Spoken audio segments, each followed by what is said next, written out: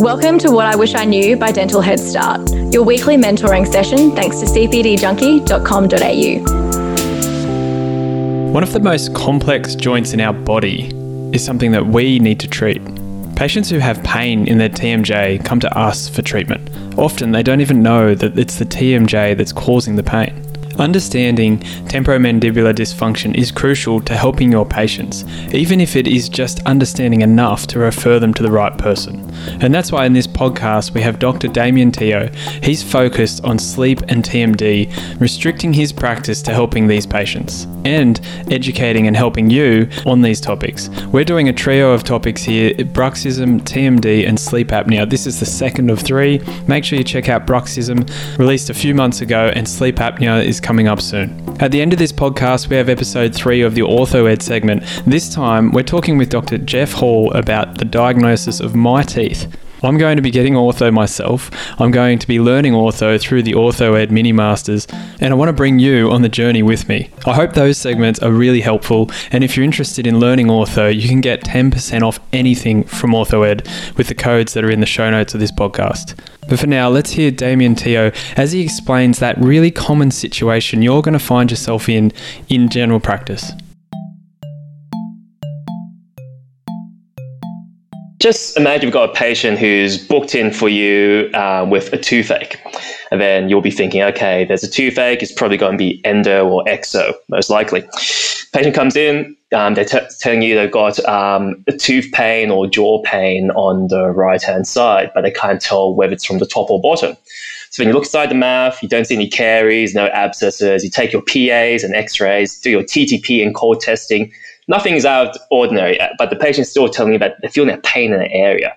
So if you can't see any dental problems, we have to realize it could be a TMJ problem. And quite commonly, the muscles in our face, especially the masseters, buccinators, mesial pterygoid, etc., they can refer pain to our teeth, especially if the muscles are all tight and spasming.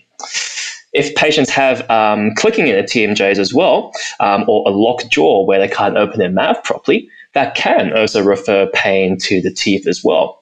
So we have to realize that, hey, this toothache we're seeing in the chair today, it may not be a simple drill and fill or exo. We might need to actually do TMD treatment.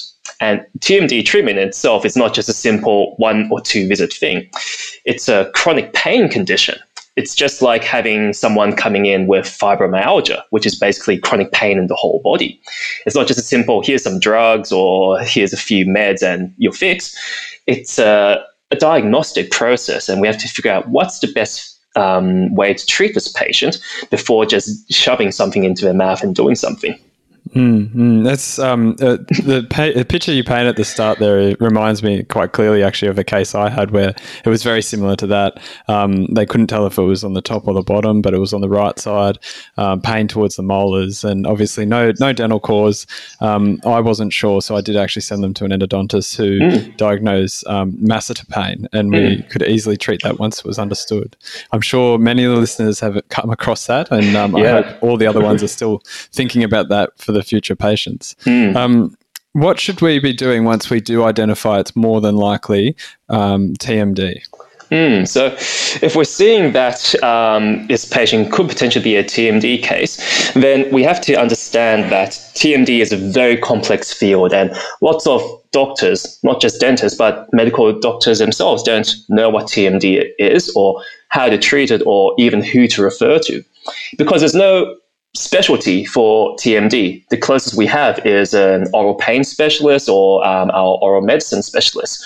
But even then, they still also look at other things and not just focusing on TMD.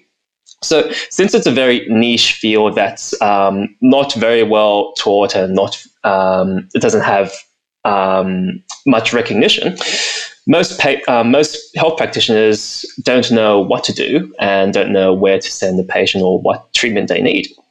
So in dentistry, if we see a TMD patient, we're just thinking, okay, it's TMD, there's probably some bruxism, there's muscles. I'm thinking I'll make them a splint.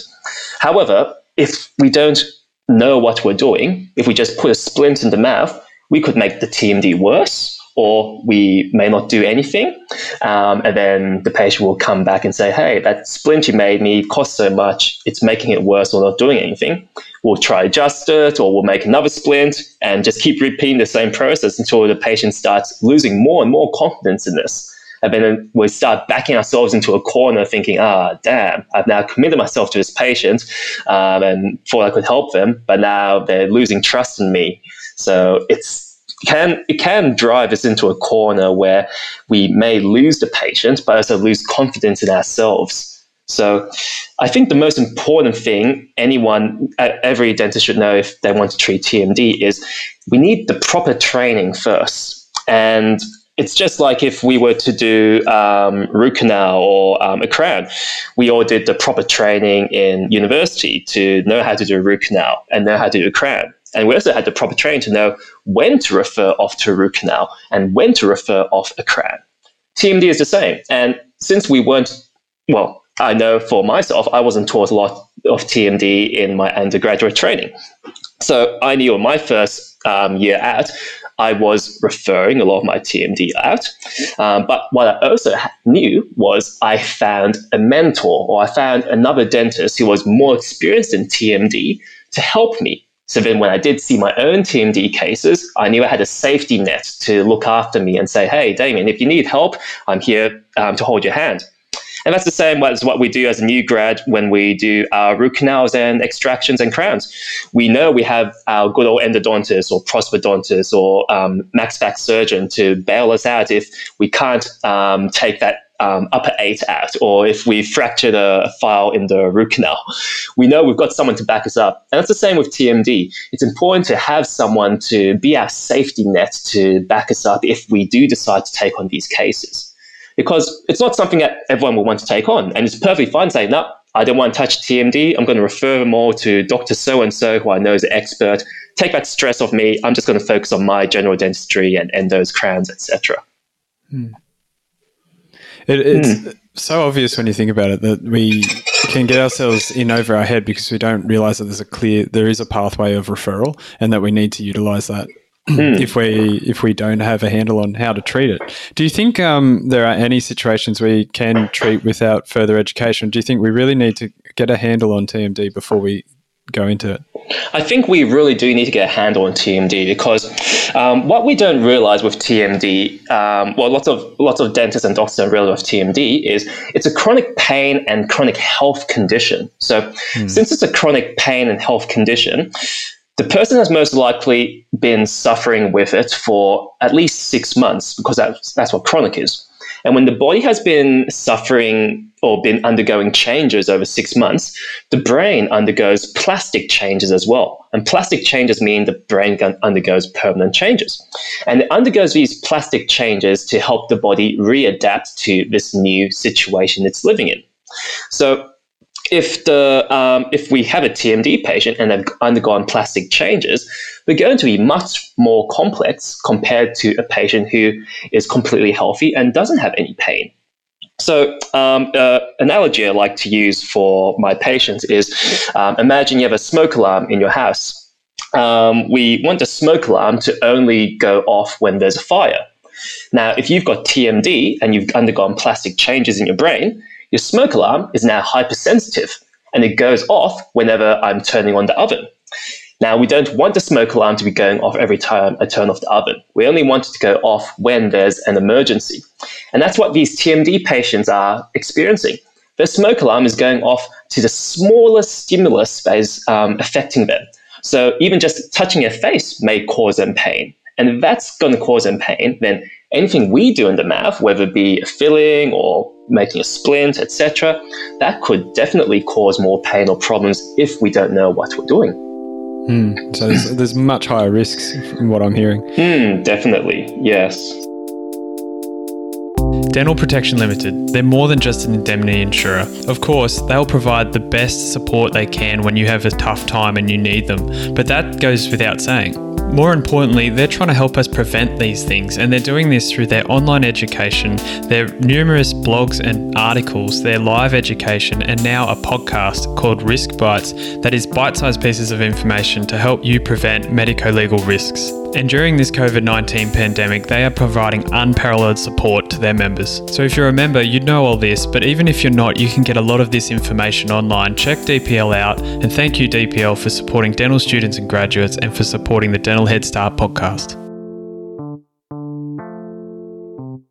I find majority of TMD patients have some sort of bruxism, and what's been going on in them is they've been bruxing for many years, and the bruxism has been causing micro trauma to their condyle and their TMJ.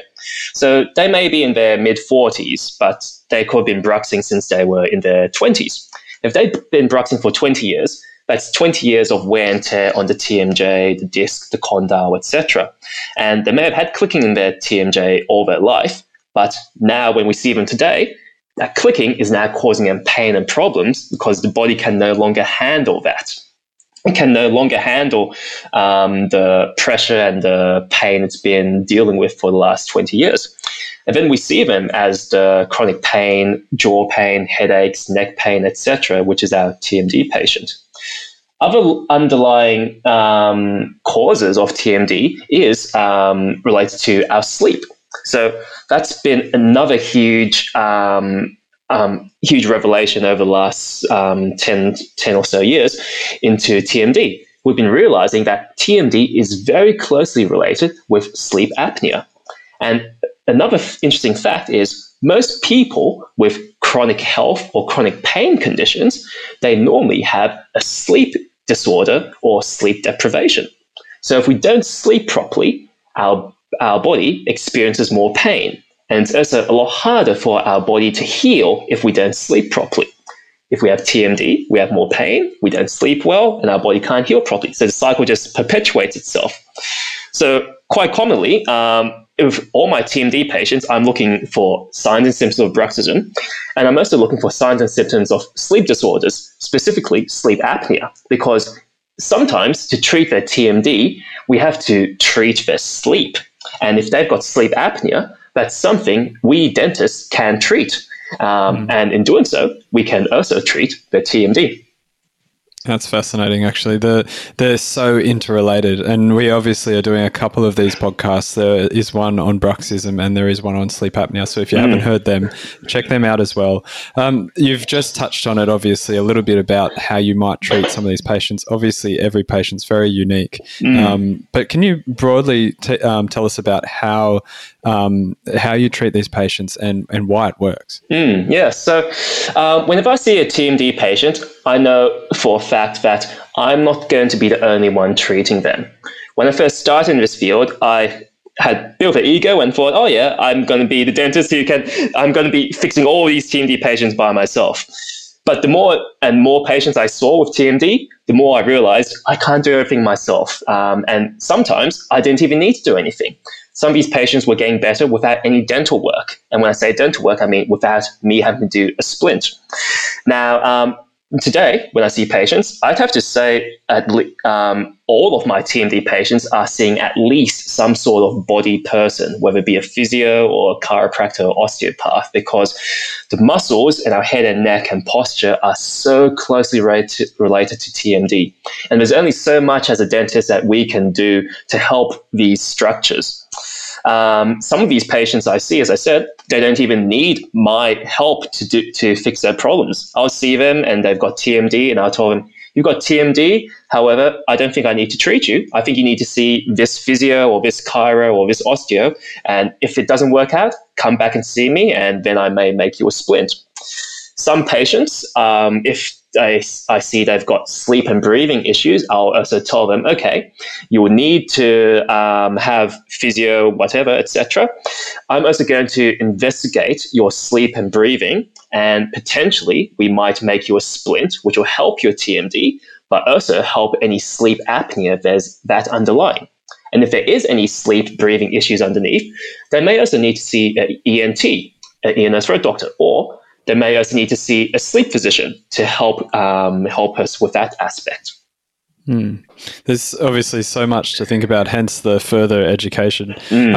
There is a little bit I've heard you talk about with regards to splints and more around the condyle and the disc and the positioning of the jaw. Obviously, it's so crucial. Can you give us a bit of an outline around that stuff? Yeah. Just so we're aware. Yeah. So in the TMJ itself, we've got the condyle, the disc, and the fossa.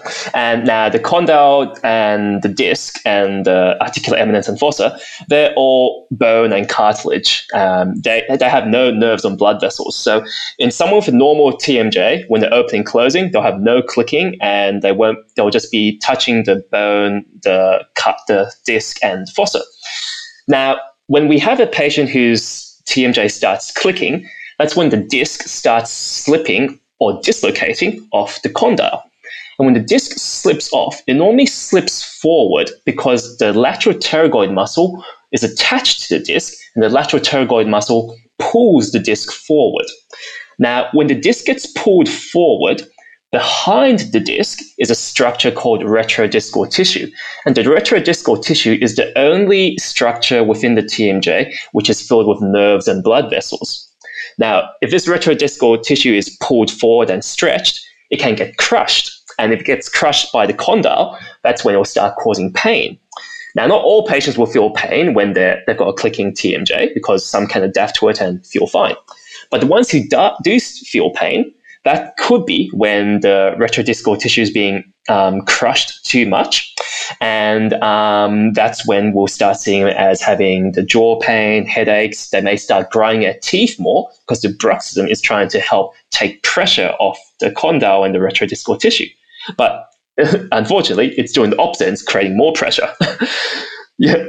So with splint therapy, the theory behind splint therapy for TMD is we are using splints to open the bite and take pressure or decompress the condyle off the retrodiscal tissue. And sometimes just opening the bite, just opening the vertical up and down will be enough to take pressure off. Though, as I mentioned before, disc in majority of these patients has slipped forward. So sometimes just opening the condyle upwards or opening it isn't enough. And sometimes we may need to bring the condyle down and forwards onto the disc to recapture it. So that's where the bite of the splint or the design of the splint can be very important. That's absolutely fascinating. I wasn't aware of the fact that sometimes we want to actually pull the jaw forward slightly to take that pressure off, and it just makes so much more sense. Obviously, as you've said, the complex area that we need to really understand before we get involved with these patients. Is there any advice you want to leave the newer dentists, the students, people who might be just learning, just like I am, a little bit more about this? Any specific advice or tips you would give them? Yeah, well, for anyone who is just new to this world of TMD, I would recommend learning as much as you can about it. So I know it's a very broad thing to say, but I would learn a lot about sleep and the relationship between sleep and airways with bruxism, and also the relationship between sleep and TMD, because there's now lots of articles and good CPDs and lectures out there which are talking about the link between sleep and TMD. And quite often, most of them are saying, if you want to treat TMD, you have to look at the sleep and you have to look at the airway. Other things I would recommend is, like I mentioned before, is finding a good another dentist or specialist, like oral med specialist or oral pain specialist, who is experienced in this field. So find them to be a referral source, and also as a mentor. So if you do want to get into this field and start treating TMD yourself, it's always important to have a safety net to fall back onto and say, hey, I've got this case, but I can't treat it, or it's too difficult. Can you help me, or can you take over it for me? Because that's the only way we'll be able to effectively learn and get better, by having someone else also helping us and mentoring us at the same time. And it's, in the end, it's the same safety net we have for anything else. So that makes a lot of sense, but we've got to go and find that mentor and find that referral pathway. Dr. Damian Teo, thank you so much for sharing that with us. You do quite a lot of other content when this is a 3-part series. So if people haven't heard the other ones, definitely check them out. Thank you, Damian, for sharing that with us today. You're welcome, Dave. A pleasure.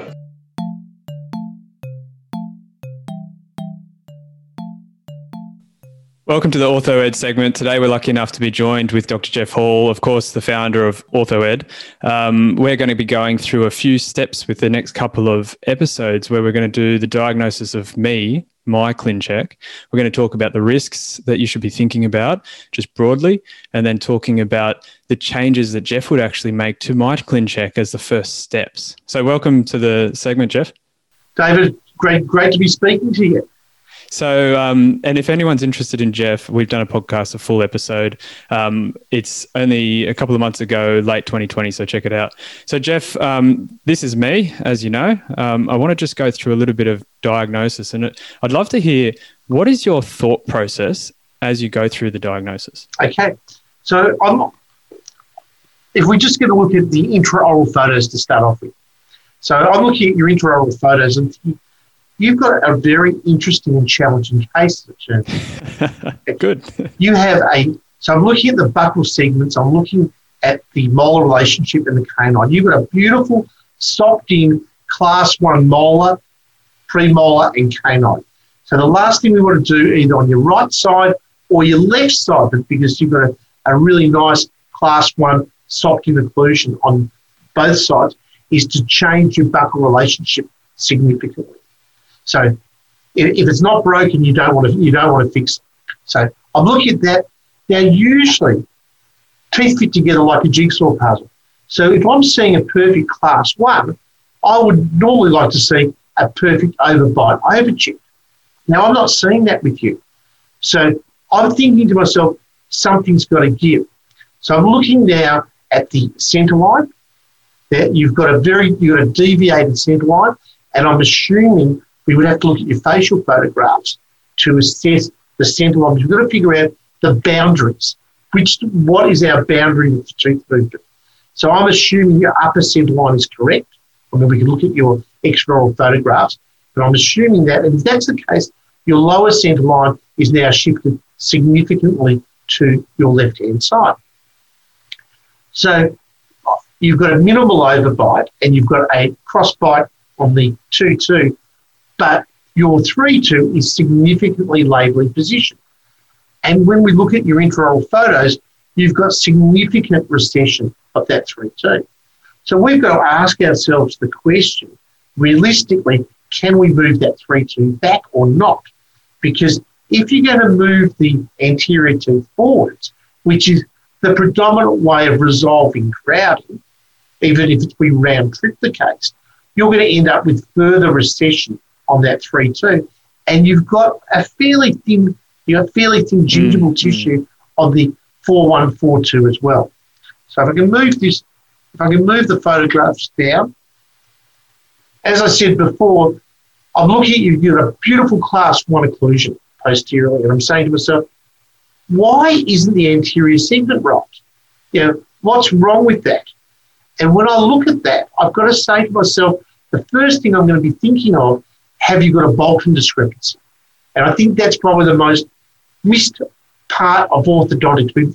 It's been around since the early 50s, the Bolton analysis. And with Invisalign, you can actually have a look at your Bolton analysis, and it says here you've got a mandibular excess of 1.69 millimetres. Now, when I look at that clinically, as a clinical guide, your lower lateral incisors should be about the same width as your upper laterals.